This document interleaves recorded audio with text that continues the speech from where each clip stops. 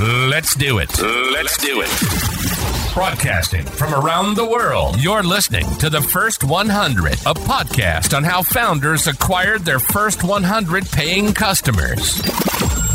Here's your host, Hadi Radwan.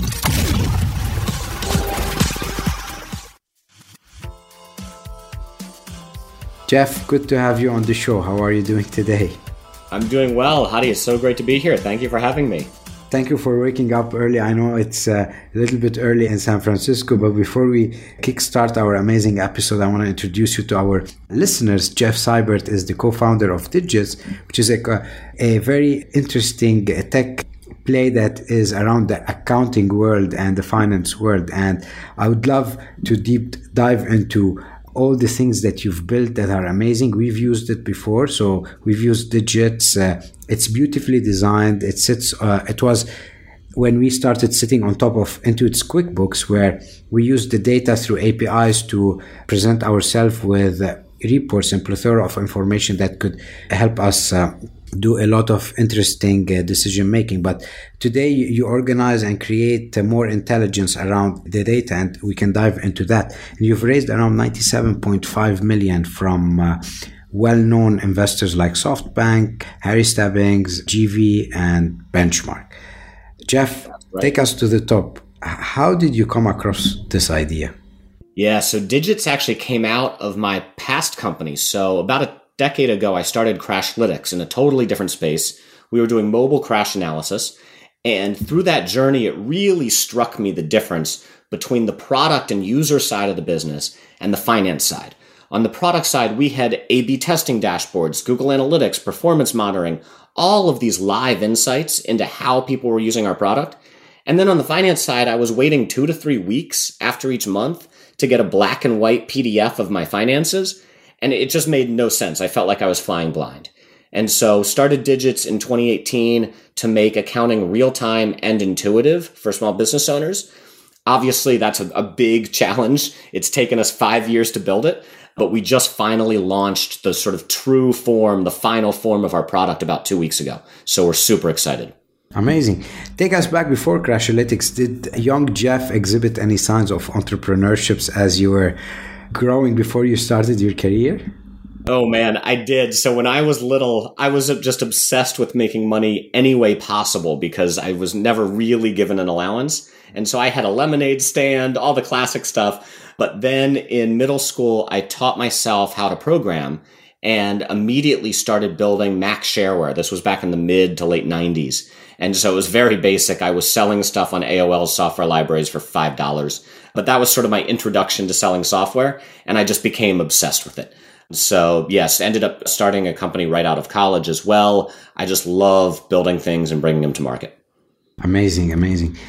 When people who know your space, the accounting space and the finance space, hear your story or see your product, what strikes them as different from anything that they've used before? Yes, Digits is not your traditional accounting software, and it really shows. It is very visual. It's immersively designed, and it really comes from my background, which is not finance or accounting. I had zero relevant experience. I started my real career at Apple, and I'm very influenced by consumer product design. How do you get software out in massive distribution? How do you make it intuitive to people with no relevant background? And so we've really looked at accounting more from a first principles mindset of how do we make this intuitive to people who are spending their whole day, their livelihood running their business, but they don't have the background to understand all the technical details. They just want to understand what they need to do to operate their business. Makes a lot of sense. If you go back to your early days at Apple, what frameworks or tactics do you learn there so that you become consumer focused and also design driven? Are there things that they push you towards, or does it inherently come with their culture? It is very much baked into the culture, but I would say there are a couple things that are just fundamental to the company. So one is an extreme focus on what should the software do? And most of the time you say no. Most of the time you don't want an additional feature because it's actually just not worth the clutter in the interface in order to add that feature. And then the other is just they're obsessed with simplicity and that it can never be good enough. And so you want to add a feature to a product, but then you're constantly pushed, wait, how simple can you make it? How elegant can we make it? How few clicks can you make it? And so it's just drilled into you that it can always be better. And it results, of course, in such a contrast between, I think, so much Apple design software and that from so many other companies. And I've gone and taken that approach and applied it to very unsexy spaces. So we tried to build crash reporting, right? Developer tools that were very simple and elegant. Now we're doing the same with accounting software. Amazing. So the show is about the first 100. And I believe it's more important to have 100 people who love your product than a million people who just sort of like it. And the true seed of scale begins with these diehard fans. So if you go back to the early days, I know you started in an invite-only phase. You built a waiting list of, I think, 600,000 people. So talk us first about the decision of creating the wait list and how were you able to amass an impressive number like this? Yes, you're right. This is exactly our approach. So every company I've started has been my own problem. So I started Crashlytics because one of my apps was crashing. I started Digits because I was frustrated with the finances at Crashlytics. And so the benefit to that is other people in my network, I imagined would have the same issue. And so I was able to validate the problem for Digits by talking with friends and who also had started companies, other startup founders, and they agreed. And so we really went all in on using our networks at the time on Twitter, of course, in order to sort of drive awareness of what we're doing. We went with the waitlist approach inspired by Mailbox, which was also had built a huge waitlist back in the day.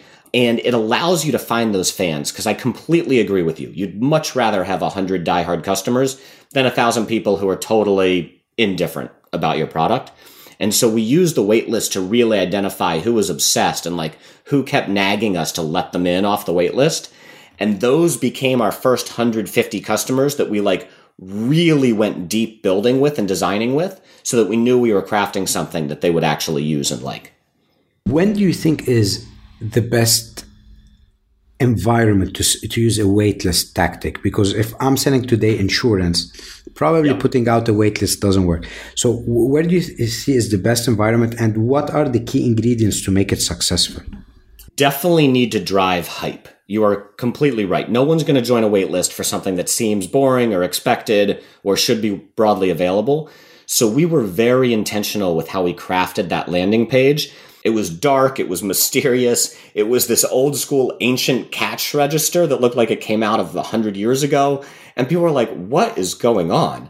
It just said Digits is a counting company and it's joined the waitlist. And so we were able to drive this mystery around it that got people very excited about what we were doing. And of course, leaning on our prior experience and reputation we had built for making quality software, I think you need to put a couple key ingredients in place to really drive a successful waitlist. You need to be doing something very different. And it needs to be obviously different and something that's obviously going to take time and is worth waiting for. Makes a lot of sense. You now have more than 5,000 companies using Digits. Take us back to the early days. So from 0 to 100, the waitlist was there to capture some of the demand. How did you scale up from 100 to 1,000? This is a great question, because you're right. After the waitlist, we were like, oh no, how do we really drive distribution of this? And what we learned by talking with a lot of founders is that they would often defer their accounting software choices to their accountant, which makes sense. They would pick their accountant, and then the accountant would decide what software packages they wanted to use. And so we realized pretty quickly we needed to start building awareness within the accounting industry. That was totally new for me. That's not my network, not my market. How do we go do that?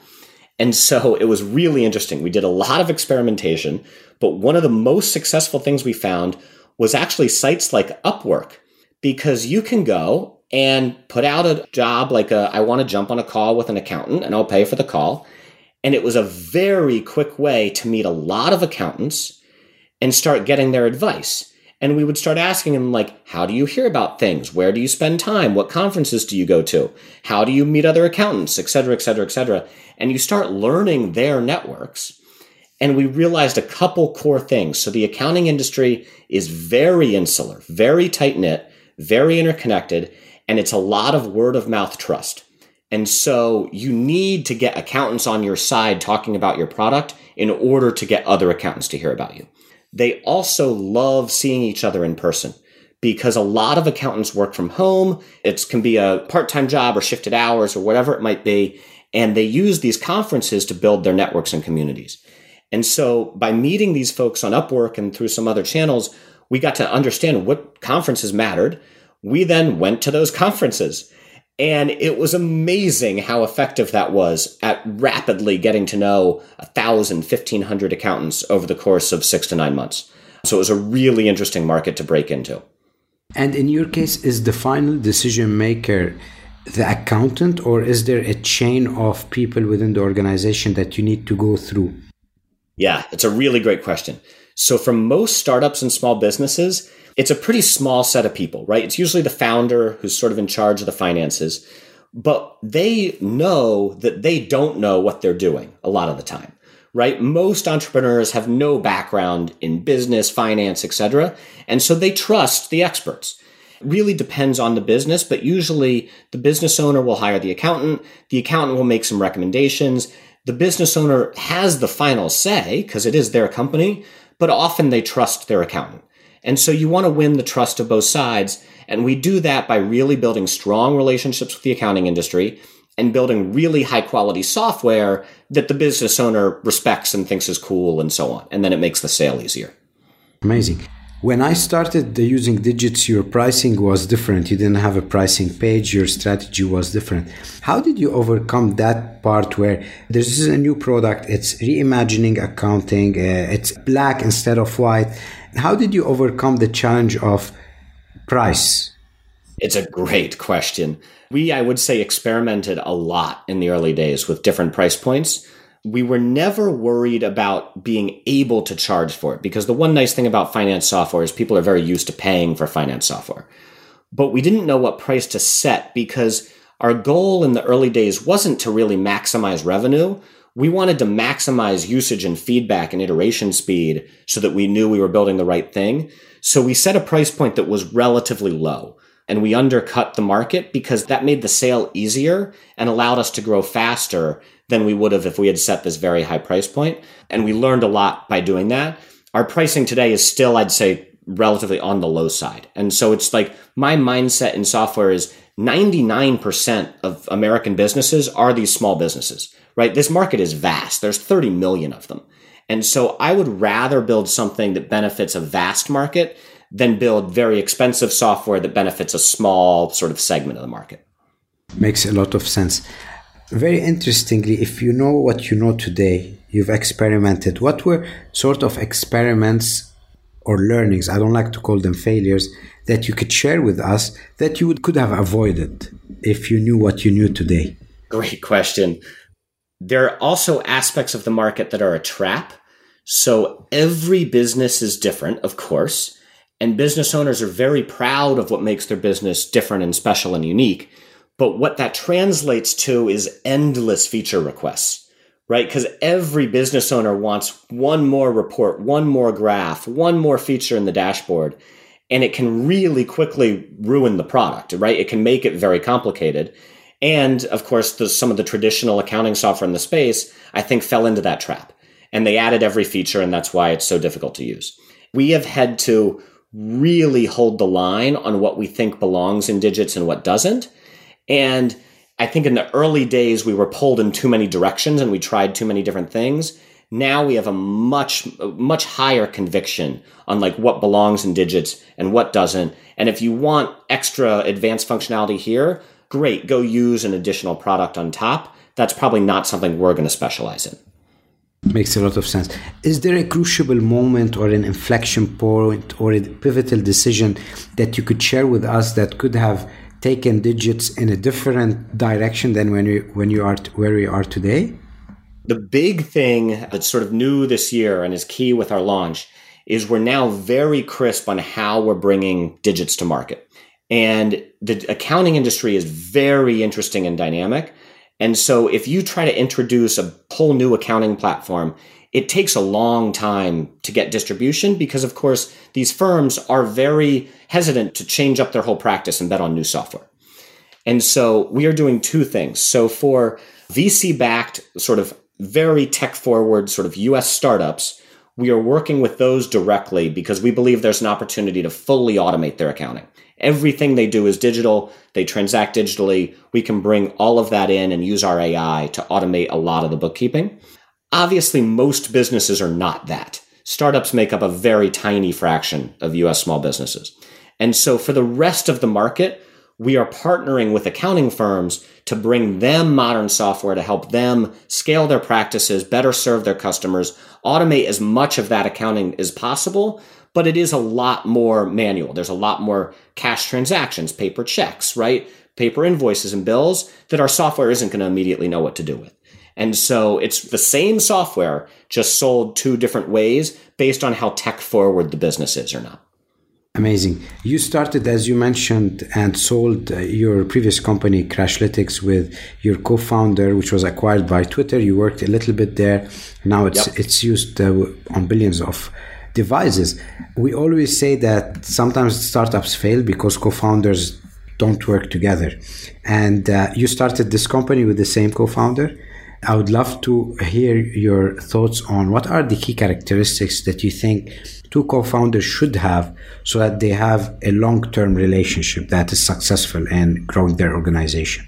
Yeah, Wayne has been awesome to work with. So the key thing, and what most people I think make a mistake on, is end up working with friends rather than someone who complements them. And I met Wayne in Boston back in 2011. It was immediately obvious that we're obsessed with solving problems, but from very different perspectives, because my background is coding and design and sort of product and my experience from Apple and so on. And Wayne's experience was marketing and buzz and PR and how do you build hype. And so they were very, very complementary skill sets, which I think is a lot of the reason we were so successful with Crashlytics.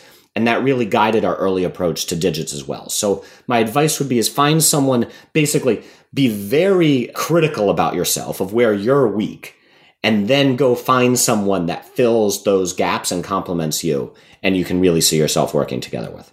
Amazing. I'm pretty sure you've been across many arguments where both parties don't disagree. In that case, what sort of frameworks or strategies do you deploy to come to an agreement, even though two different opinions might not come? Yeah, so people are always surprised when I say this, but we have had almost zero arguments at Digits, and actually the same at Crashlytics. Over the past 10 years, almost no arguments. The reason is the mindset. And I believe very deeply that the only thing that matters is the customer. And so we have no titles internally. There's no hierarchy. Digits is flat.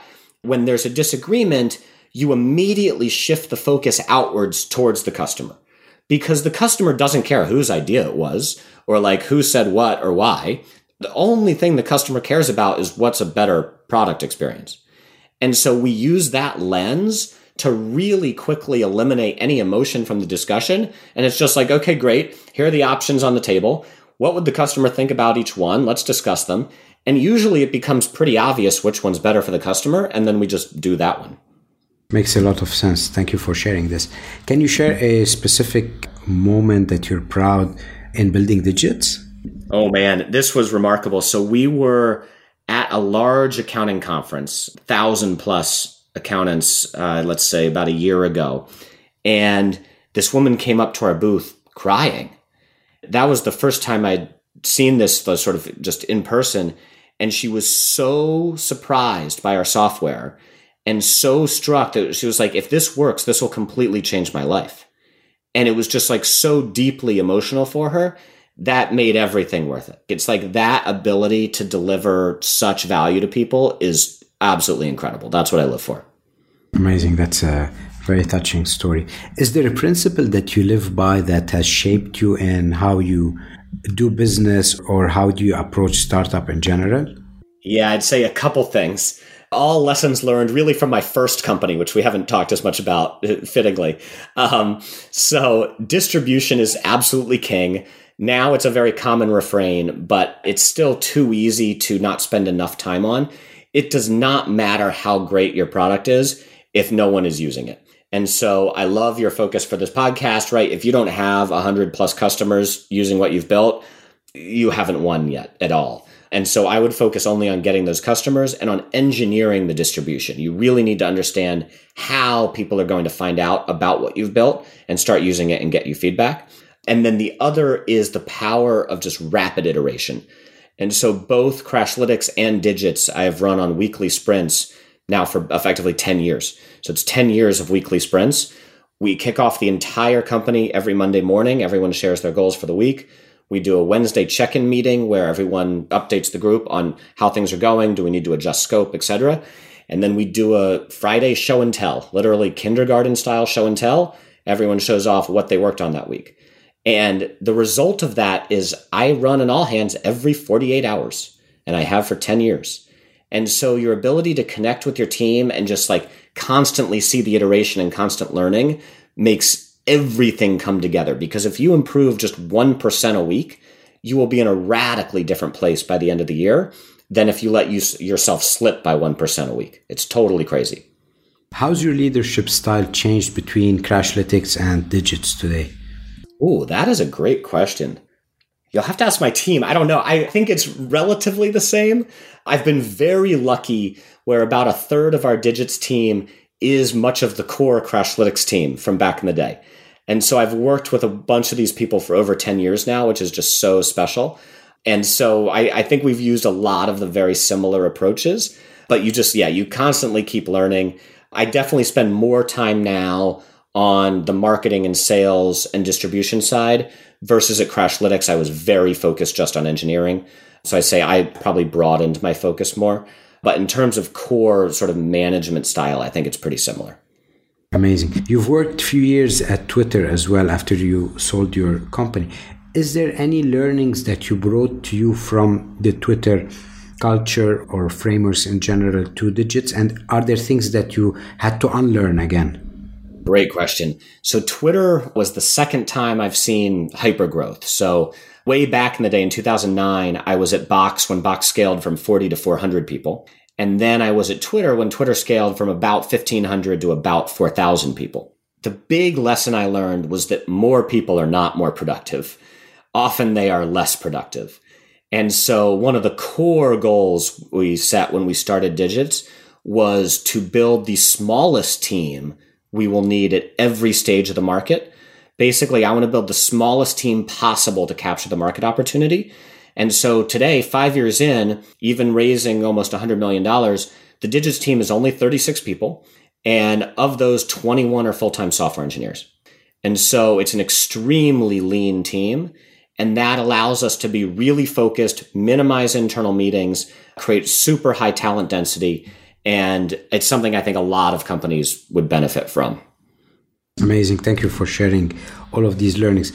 I'm doing a new experiment on the podcast where at the end of the interview, I would ask the guest to share a business problem or a question or something they're trying to solve and ask a question to the next guest.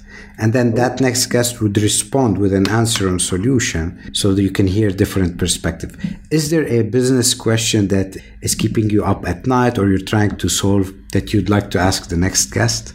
Oh, this is a great question. I would say pricing. So we've discussed it a bit. As I said, we've always optimized towards pricing on the low end. For the next guest, how do they think about pricing? And how do you know if you are too expensive or too cheap? And how do you drive your cost and sort of revenue up, of course, over time as your business scales? Perfect. We'll note that down and I'll keep you posted who's going to answer this. One last question, Jeff. What's next for Digit? Oh, man. 2024 is all about scaling. So as I said, we just launched the new version of our product 2 weeks ago. Would love everyone to check it out. We're just digits.com. Give us feedback. We can completely reimagine and automate your accounting. Finally, I think this is long overdue. And so our goal for the next 12 months is let's just get this into market and scale it massively and see where we go from there. Jeff, this is an amazing and insightful episode. 2 more questions. How can people reach you and are you hiring? Great question.